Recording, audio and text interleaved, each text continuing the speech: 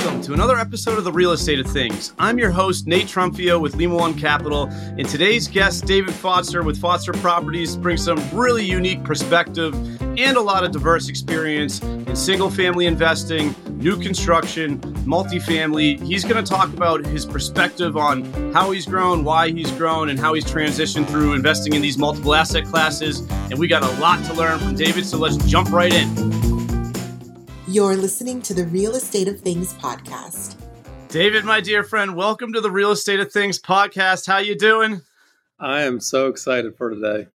Oh, man. I mean, for those of you listening in, hopefully you can hear the smile on David's face, and not surprising that you're essentially on a job site taking this, whether you can see it or not. You're always working, man. You're always moving and shaking, and I'm excited to let the audience hear a little bit about your journey. But let's start in the here and now. What are you currently focused on in real estate investing? What's your focus and what's your goals? Sure. So for me, it's all about scale. And that's kind of, I want to say by default, led me to where I'm going. And so started out in single family, tried to scale. It's too difficult to stay in the single family world and scale. That led to multifamily. And then you're just navigating, man, how do you scale bigger in multifamily? So honestly, right now we're working on new developments. I own a ton of land. Some of it's permit ready and we're ready to go vertical and build, and we're excited. I mean, I've learned the listeners right now, wait till they hear what's going on and they're going to learn everything about real estate in this podcast. I'm excited. So again, let's stay in the here and now. Like, what does scale mean to you and why scale? Okay. So for me, my net worth is enough for me to retire and play golf every day if I wanted to, but I utilize what I do as kind of a form of sport. And so I love competing. And so I use real estate as my form of competition. And so I don't need to buy anything. I mean, listen, my wife's happy. I'm on my personal job site right now that I've got 100 acres out here. We're building a fantastic house. Next year, we're going to have a pool. So it's like, I don't financially need anything else, but I can't sleep at night without thinking about real estate. And so luckily, my wife is along with the ride. She's even involved in the company and whatnot. But man, I just love doing deals. I love doing construction. I love seeing it before and after and just seeing how to get from this to there. And that's my game. That's what I love to do. That's awesome, man. So scaling is a big part of the competition. So the more units you have, the more acres, the more that's how, listen, if I know someone else has more units or land than us, we're competing. I want to know what they did. I want to know exactly how they do it and what they do. So hopefully the people who own less units and acres than me can listen today and learn some stuff. That's funny. And we all know, it's not about the vanity, but it's about your why. And I'm personally big on like personality type tests and stuff like that. So David, you talked a little bit very quickly about some progressions and different investment strategies that you had over the years. Start me back sort of where your first phase was, which I know was single family investing. So where did you start? What did it look like? And take us back in time. So honestly, I thought I was going to become a professional golfer. So once I realized I wasn't going to pay the bills, I Googled just how do you make a lot of money? And it came out to be real estate was like the top, 90% of all these billionaires had real estate in their portfolio. So I didn't know what it meant at the time or what it is. I was like, you know what? I'm going to be a real estate person. I don't know what it is, but I'm doing real estate. So at the age of 20, I bought my first house.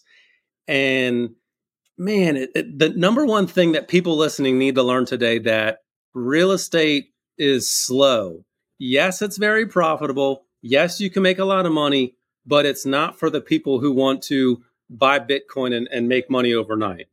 It is slow. It's taking a very long time, but I've created a lot of wealth, it's all of those books that you read, Get Rich in Real Estate, but they don't tell you it's slow. And that's the biggest misconception. And so most people that are listening to this right now need to know you will either need to do real estate full time, and it's going to take a while, but you will make a lot of money. And the people who are patient and stick with it, obviously stay in real estate and they do very well. So what did that look like? You bought your first home, but you built your single family portfolio up over time. I think it's some great points and really important lessons for listeners to hear. But how long did it take you to get to X amount of single family homes? Man, hopefully my mom definitely will listen to this podcast. Hi, Mom. Exactly. I bought my first house when I was 20 years old.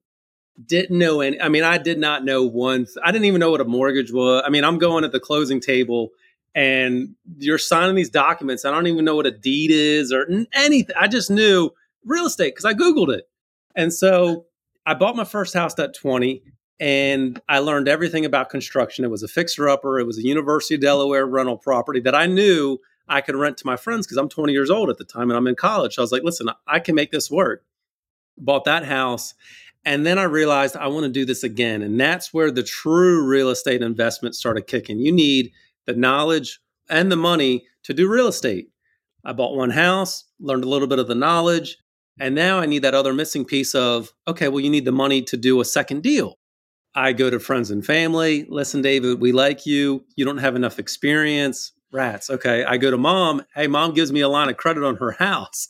Literally, does she know what a line of credit is? Because I don't think she would have done it. But no, we took a line of credit out on the house and then ended up buying like 4 or 5 more single family homes. And that was over probably like a 2-year process, but I would buy it, fix it up, run it out. And Delaware's not a good flip market. And this was 15 years ago. So Delaware was it's not a good real estate market, period. Hence all of our holdings and investment is south where the numbers are just significantly different. Delaware, you can't bring on investors. There's just not enough spread. And so people up north read these books, How to Get Rich Quick in Real Estate, and it's based on like Atlanta or California stories. And I'm sure, I'll speak about Atlanta because I know it. They'll hear about these stories, buy it for this, sell it for that, and they think they can do it out in Delaware.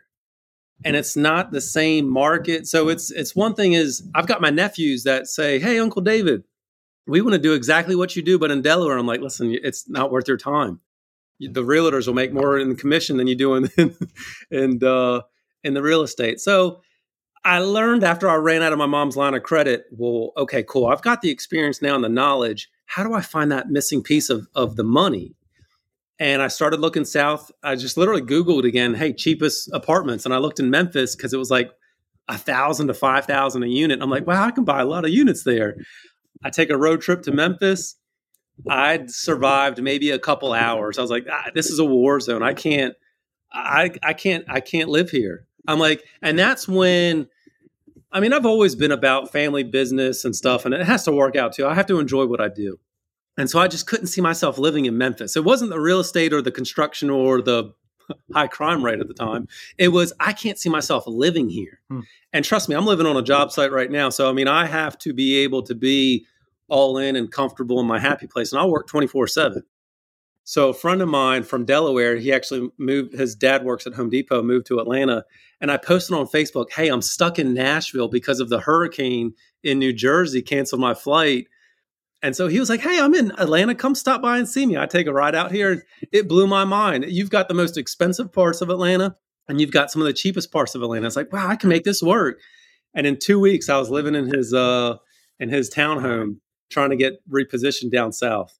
Man, I know the listeners can hear the passion, and I know you pretty well to know you're a very passionate man, and that drives you to work your butt off, like you said, 24/7.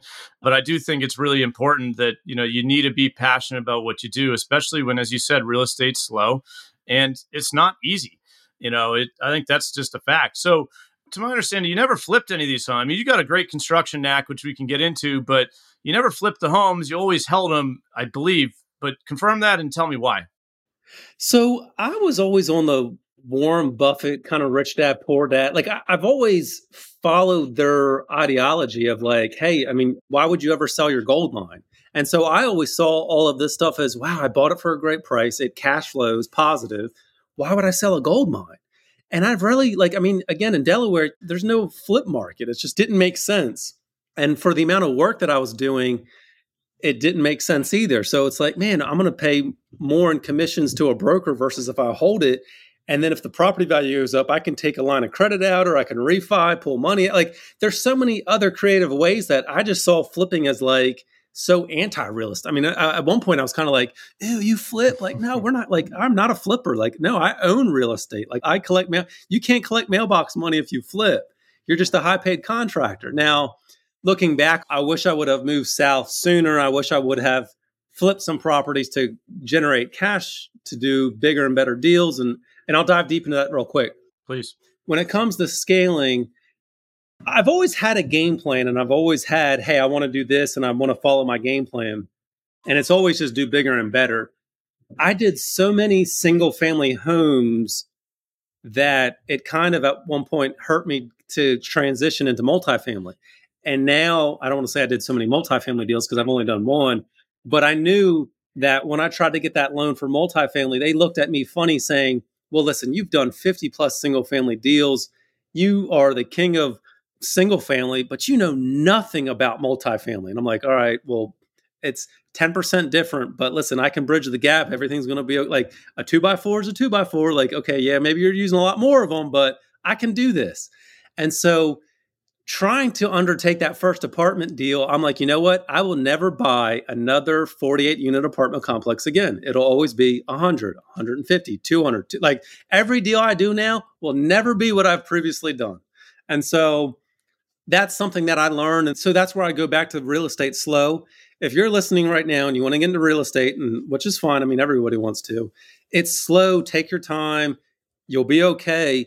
But listen, a friend of mine asked, I want to get in real estate. Listen, if you're okay making no money on your first 3 deals, you'll be successful in real estate. But if you expect to make 100 grand on your first deal and retire overnight and all of a sudden become this real estate investor, don't get involved. And people, I mean, that's their make or break. If they can't make money right away, they get in, they get out. No, it's so true. And, look, I have a big smile on my face because, as you know, candidly, I was that guy lending you the money on the first multifamily deal. And I did have a little bit of, what the heck's this guy going to know about multifamily? Although at the time you did have, up to 50 properties, I believe it was. And so I think that's a really important topic that you can really help educate the listener on too here is so what's the same about, single family at the level that you were at? You have multiple properties and experience under your belt and not only acquiring, but renovating and managing. What's the same between single family and multifamily in your perspective?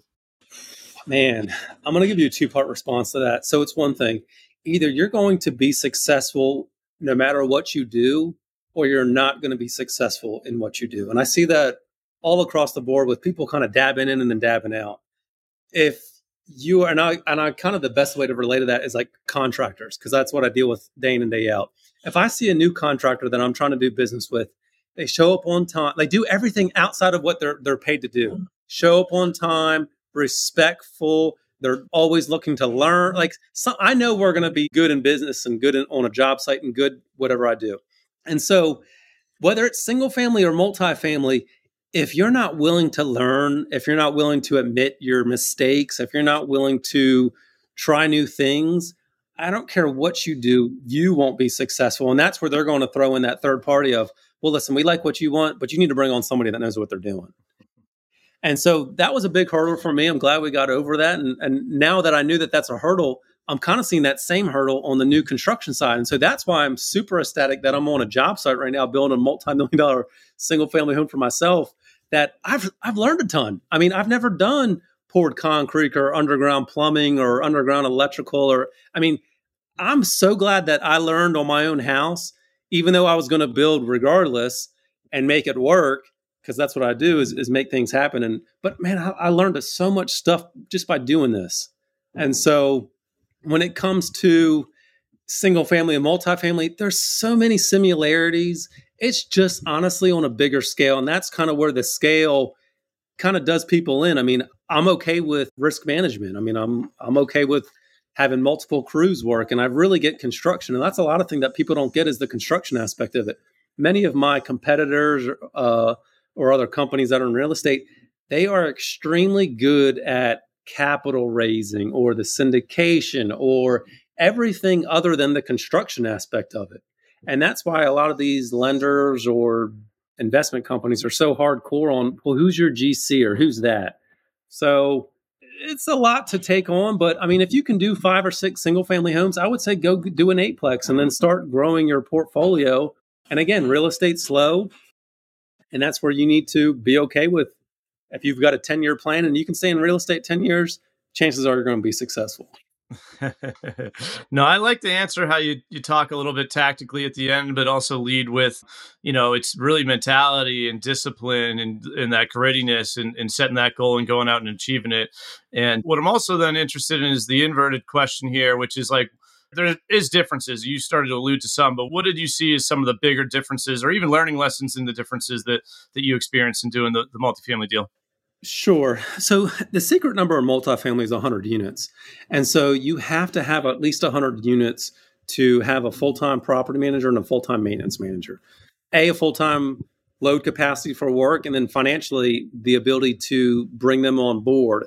And so many people who don't have that financial capability to buy 100 units right off the bat have to buy those 8, 12, 24, 48, 60, whatever those units are that they can financially acquire.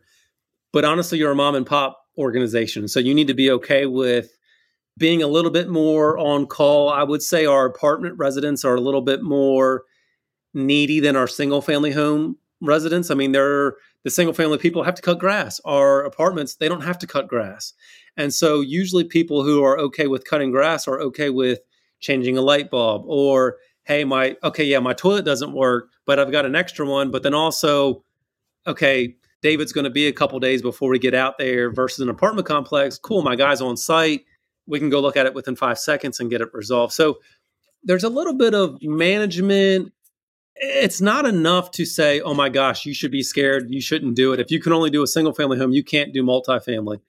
I mean, there's most definitely a learning curve, but if you want to get into real estate and you want to make a lot of money, definitely apartments is where you need to eventually get to, because it's too hard to scale in the single family world. I mean, right now, at one point I had like 30 single family homes and my guy was bouncing back and forth. It's just too hard. And I wish these larger companies who bought thousands of single family homes would just come out and admit, hey, listen, it's a good idea, but it's too hard to execute and it's too hard to manage. I mean, right now they're getting lucky with the markets that they bought. For instance, Atlanta, if you buy anything in Atlanta, you're making money on it. Yep.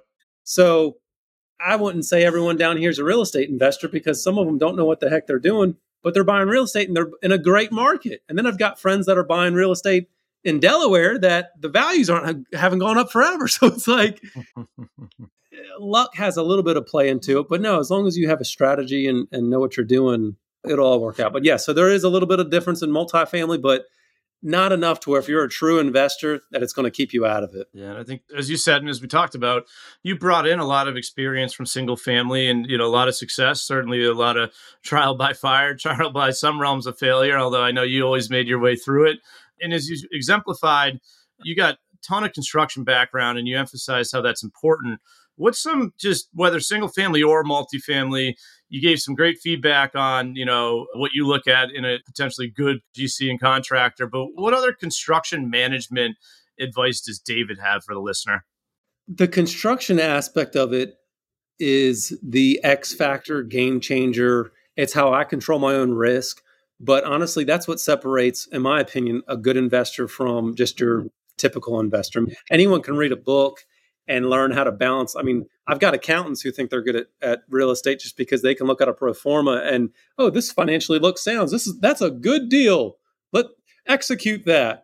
And then they go in there and you can't execute it. So it's like, I know plenty of people who have bought real estate and don't like it, don't do well, because it's not something that you can just sleep on. You physically have to touch it and watch it and oh my gosh, a roof leaking. What do I do? And so there's always going to be construction in real estate. And honestly, that's what separates these companies, because they've got access to tons of capital, but they don't know how to solve the human interaction. Oh my gosh, my toilet's not working, roof's not leaking, but we own 10,000 homes. How do we solve all of this? They haven't figured that. I mean, they just see it as, and a lot of these people see real estate as something that they can just pawn off here and there. They don't see it as like, these are people. Like, I've got a project right now that I'm working on that the road is a 2-lane road, one way that way, one way this way. And my traffic report is not requiring me to put in a turn lane. But the city is saying, listen, David, we would like for you to put a turn lane in. That's an extra $100,000 that is going to cost me to put a turn lane in. Now, I can go to them and say, listen, it's not required. I'm not going to do it. Or I can say, hey, listen, if my tenant dies, they can't pay rent. So to me, $100,000, if I can save one person's life with one of my tenants who pay me rent, that's worth it. And so that's the justification I have of more than just spreadsheets and Excels and pro formas and budgets and all that stuff. I mean, most of my stuff, I overpay, I over budget because I do things the right way and I know I'm going to hold it. Versus my competitors, they're out here, hey, we're going to sell it in 6 months because the rates are going down or up and sideways and all this. Like, it's numbers to them. It's not real estate to them. It's just something on a piece of paper and a computer that they can email and send a wire to. So, I mean, hopefully it doesn't sound like I'm complaining, but there's a big difference. I mean, I enjoy what I do. I'm going to make so much more money than what I currently make, but I've already have a ton of, so it's like, you got to enjoy what you do at a certain part of the day. Like, is Jeff Bezos any happier than I am? Like, I mean, he eats the same cereal that I eat. Okay. I'm sure his toilet's just as big as my toilet. So it's like, what in the world? Like, how can he be any happier than I am? Okay. I love it. So it's like, you have to be able to enjoy the process. I mean, this is all the stuff that, like, within 5 seconds, I can tell if someone says, hey, I want to get in real estate, if they're real or not. Because I'll tell them, hey, listen, if you go do 3 deals and don't make any money and you're okay with that, you'll be successful in real estate. And they either like stop the conversation or like, I'm not going to break even on 3 deals. Like, why would I do that? And the next thing I know, they haven't bought anything in like forever. They keep going to these landlord tenant meetings that like they're trying to learn. And I'm like, listen, just go buy something and learn. What you're really showing too through all is like, first it starts with mentality, but then it gets to action. And I think that's what separates people who are active real estate investors by definition versus not. And at points you need to take action. You've also emphasized risk mitigation. You need to understand the risk. Are you in a position where you have the experience, knowledge, resources, money to take on risk or not? I think that's another challenge that I see a lot of people fall down the pit into is, you know, they don't really have any of those resources and means to get through high risk deals because those ones do typically look good on paper. So I got to ask you this because you probably got a million war stories. And I know you're a great operator and I know you're great at managing construction and I know you're great at mitigating risk. But like, give me a good, wasn't the prettiest story example here, man, because I'm sure you got a million, but pick a good one for me. Oh, man. Okay. Hopefully my wife doesn't give me a hard time about this. So transitioning to new construction, I'm working on a project now that, first off, I can tell you a bunch of civil guys who not to use. I mean, one of them I had to take to court because they weren't performing. And not knowing the process, it's hard to predict the future. And so when I have a civil guy saying, hey, in 2 months, I can get your permits in hand, I'm thinking, wow, this guy's got 30 years of experience. I vetted him out. This is going to work out. And so almost 2 years later, we finally have permits. And so I thought a year ago I was going to have permits.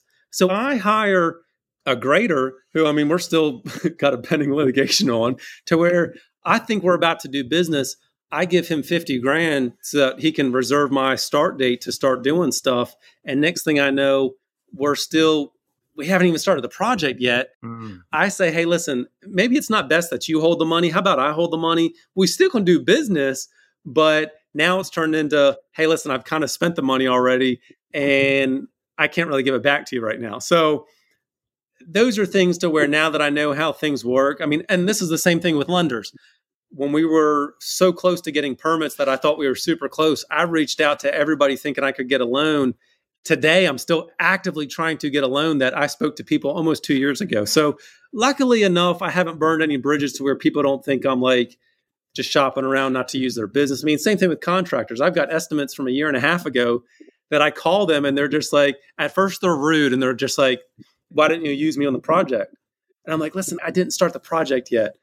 We finally now have our permits. I'm trying to get funding. So I think as long as you're honest and transparent, someone on the other end you will do business with, and they will truly understand, hey, listen, the guy either A, made a mistake, he's learning, he's trying, but he's not out there to kind of get you. So I've got great relationships because of that, because people know, hey, listen, David's learning. And then I'll tell them, hey, listen, this is my first new construction deal, and you can either be a part of our success and be along for the ride, or if you don't want to give me the time and day, I respect that. But I will find somebody who will fund my project, who will work on my project, who will make like all of that stuff. So I found out that respect, honesty, transparent is always a great recipe. Even when dealing with an investor, I mean, tell them everything. Hey, listen, this is my 10th project. This is my first project. This is my 100th project. Hey, we're trying something new. I mean, people invest in me. They don't invest in real estate. They listen to me talk. They listen to me, my projects, and they say, you know what? I'm writing a check to David because he tells me everything I need to know. Versus like these syndications out there, they like Grant Cardone. I don't know what he owns. I go to his website. I'm in real estate, and they purposely try to confuse you. I'm like, I would never invest in that. I can't talk to him on the phone. I mean, like, why are you trying to push a book and push a conference if you're a real estate manager or a real estate investor? You should be managing real estate. Like, it's interesting because, your passion really leads you to success. And you made a Bezos reference earlier. I'm reading one of his books right now. One of the core elements and values of Amazon is the willingness to think long-term and have a long-term investment horizon, which is, in my opinion, one of the reasons why you're so convicted on not flipping throughout your career. But what it really has allowed you to do in that example, the story you just gave, is you have a bigger picture, long-term investment horizon that allows you to accept so-called failure. Whereas, plenty of people probably would have given up on their first large development, new construction project like that you're still going through right now. But you're looking at the bigger picture, you're tying it to your passion and your why. And I think that just really sets you up for long-term scalable success and wealth. And I think it's just an important lesson that I take from your story, tying it into you and Bezos having the same size toilet as well. So, hey, I hope he's listening, and I hope he writes us a check to invest. And I hope he's listening too as well for other reasons. But what I want you to tell me, I know you got great perspective on this. So, you went single family, pretty high amount of scattered site, single family assets that you own, renovated, managed.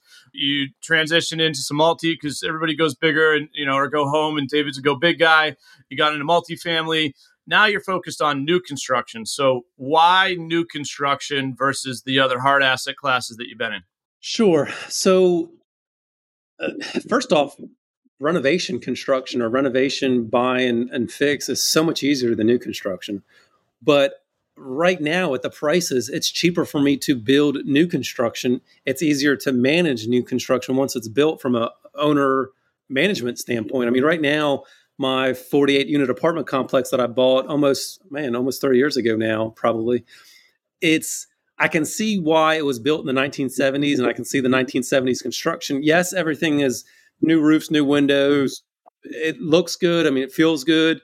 But there's certain like mechanical stuff, meaning that 48 apartment complex is on a single hot water heater that circulates through the whole property. And so when that hot water heater goes down, I got 48 residents that are texting me, hey, David, hope you're doing great. But listen, I don't have any hot water right now. What's going on?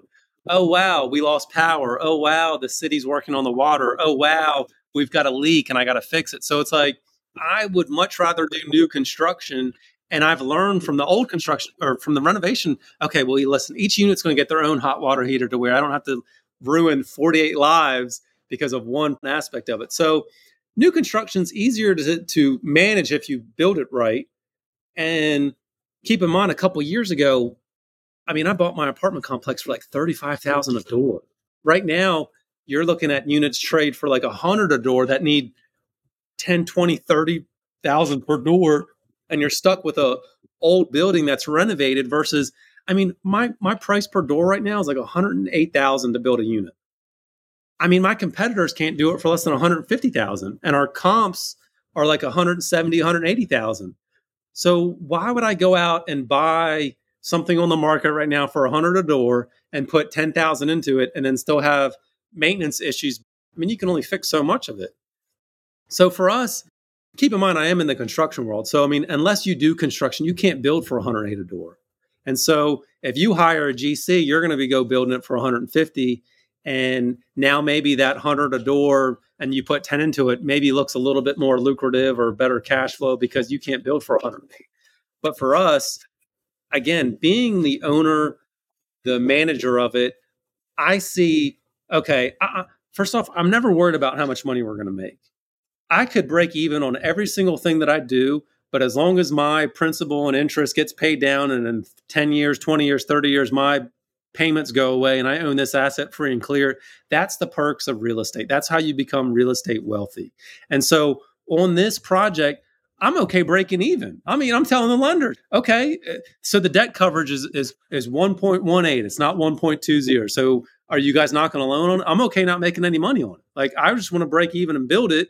That way I learn and I can do stuff. And I know at some point the rates are going to come down. I'll refi, or it pays for itself. And in 20 or 30 years, I own an asset free and clear. So it's like, keep in mind, like, every loan and every lender and every investment is completely different. I mean, it's not tailored to people like me. I mean, everything is always, what's your exit strategy? How quick can you get in and get out? Oh, well, sell the contract, or get in and get out. How fast can you get in and get out? Like, I don't want to get out. I don't want to sell my gold mine. You know what I mean? It's funny, but there's an important note. For many reasons, not everybody is like you, and way more good reasons than other. But I think this is such unique and great perspective, man. And again, the passion and the discipline that you have to your beliefs and your success, I just commend you for. That's why I've always been attracted to you, man. But so last topic I want to hit on here is, you alluded to it earlier in the show, raising money. So you talked about raising money pretty early, or trying to, and then I know you went back to it. So what's been your capital raise sort of strategy and mentality over the years? And talk to us about that. So you have to have access to capital. I mean, in order to grow, scale, even buy your first property, you have to have knowledge and money are the two things that I tell my oldest daughter to be successful. You have to have knowledge and you have to have money. I don't care what business Lima One Capital, you guys have to have money in order to lend out money. So it's like, and you guys have a lot of experience and knowledge. So it's like, you guys are good at what you do. You guys hit those two little buckets, the knowledge and the money. In real estate, you have to have the knowledge or the money. And so you either have let's just say, high net worth investor who has no real estate experience, but understands the lore, the high qualities of it. And so they find operators like myself. Okay, cool. You're in real estate. And then on the other hand, you have operators like myself who are extremely good at real estate, who we need access to the capital. And so investors are a great thing in real estate. You have to have access to capital. And so a couple things on our end that makes us different than your typical syndications out there is we don't offer any true equity in our business, in my business. I mean, I'm 100% owner of it. We pitch it as, hey, listen, invest in David. He's going to be a good fiduciary to your money. It's more money than you're going to make in a bank. And we tell our investors, hey, listen, it's typical to a CD. We tell you when you're going to get paid, how much you're going to get paid, when you're going to get your money back. And it's a fixed debt investment. And so many of our competitors use the whole syndication and 90-10, 70-30, 8% preferred, that stuff. So equity is the most expensive aspect of real estate, especially since we build it for so cheap. If I was building it for 150, I would probably go out and have a trillion investors because I'd offer them 100% of the company and I'd keep the cash flow aspect of it because the property's, it's worth what they paid for. So it's like, it's one of those things to where you have to have investors. And so that's one thing that usually people on the back end of real estate are really good at. They can do a nice pro forma. And that's honestly where I need improvement because I'm good at the construction, but I don't know how to truly make a pro forma look good to where you can compare apples to apples. And I've got people on Wall Street that are saying, hey, listen, we don't know about this David guy in Atlanta. His balance sheet looks like he's did it on Excel and he looks like he's doesn't know how to, I mean, I know how to add and I'm actually really good at math, but it looks like he doesn't know how to do all these formulas and stuff like that.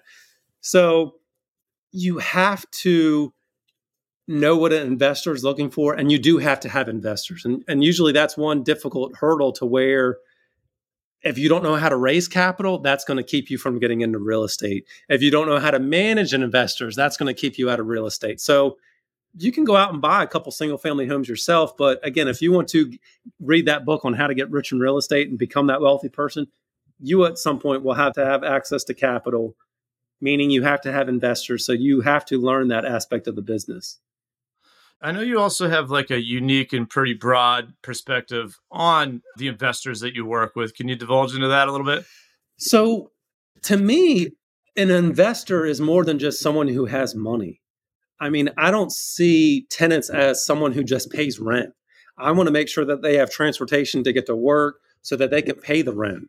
I want to make sure that they're educated and say like, man, when I bought those 48 units, I had residents who didn't even know the internet existed. And I'm here thinking, wow, well, we require our tenants to pay rent online. Like, you can't pay cash. Like, you have to pay your rent online. That's how we scale. That's how we manage. And I'm looking at them thinking, wow, if I work at Walmart and I can't email you a schedule, or I can't get in communications with you quickly, I'm going to go to the next person who I can email and give them the promotion. Wow, Billy, you can check your email. I would like for you to come into work tomorrow. Versus someone who doesn't have internet. I don't have to work till Saturday. Today's Monday. Well, I go in, oh, y'all needed me to work on Wednesday? Well, you should have called me. Oh, my phone was off. So it's like, it's crazy how tenants, investors, I don't see them as money. I don't see them as a username on a spreadsheet. I see them as real people. So when these investors, hey, David, how are things going? It's more than just writing me a check. I want to know who they are, what they do, and I want them to understand our business. So I go above and beyond explaining to investors, hey, listen, this is what we're trying to do. Because at the end of the day, technically, I can lose their money. And the last thing I would want to do is say, hey, listen, you wrote me a check for $100,000. Maybe you didn't know what I was actually going to do with it, but I actually lost your money. Now I feel bad. And so that is the stuff that it's not about how much money you can make or how much money you can lose. It's, hey, listen, some of these investors I consider family now at this point. So it's like they come and visit, they text me, they call me, they know where I live. I mean, they know everything about me. They know I'm having a boy come Christmas. So they're texting me every month. Hey, David, how's up? How's your wife doing? So it's like the same thing. I mean, Jeff Bezos has investors, but is he that intimate with his investors or all that? So it's more than just making money in real estate. I enjoy what I do. You got to enjoy the process. I bet you Jeff Bezos loves his process and loves what he does, and he's extremely good at it. And so everybody at the end of the day, enjoy what you do, enjoy the process, and life is good. Well, man, I think some unique and really valuable perspective, but I don't know if there's a better way to end it than the quote that you just landed there, man. So I just want to say, David, I just really appreciate you, man. And it's been awesome just to know you over the years and see your continued success. No matter what you're doing, you find a way through it. And I'm just continuously impressed, man. So thank you so much for being on the show and sharing a part of your mind and your values and your experience with the guests here. And I can't wait to catch up with you soon and continue to hear about the next big and best thing that you're going to be accomplishing and succeeding at. Hey, once we get done with the new development, we need to do a part 2, and I'll give you a follow-up. And by then, you'll have all these viewers that say, hey, we want to talk to David. We got some questions for him. So we'll circle back. You're going to have some good friends / investors line up and out the door for you, man. You've really shown your expertise here. I just appreciate you for all you do. Absolutely. Thanks, Nate. Thanks again to David Pfotzer with Pfotzer Properties. This was another great episode with, again, some very unique perspective given. Please make sure to subscribe on your favorite platform and check us out on Tuesdays for the next episode to drop. And you can always find all things on the Real Estate of Things at our website, www.realestateofthings.co. We will see you next time. Are you a real estate investor looking for the right lender that can finance all your deals and help you scale? Lima One Capital has the best suite of loan products in the industry, bar none. Whether that's fix and flips, fix and holds, building new construction, or buying rental properties, they have incredible financing solutions for it all. A reliable, common-sense lender is one of the most important parts of your investment team, and that's exactly what you get with Lima One. Let Lima One Capital show you how they've helped thousands of real estate investors scale and increase their wealth. Check out limaone.com or call 800-259-0595 to speak with a consultant in preparation for your next project. Thank you for joining us today on the Real Estate of Things podcast. Subscribe and tune in weekly for new content from the industry's best while we continue to unpack the nuances of this dynamic market. Follow us across social media for additional insights and analysis on the topics covered in each episode. And remember to rate, review, and share the show.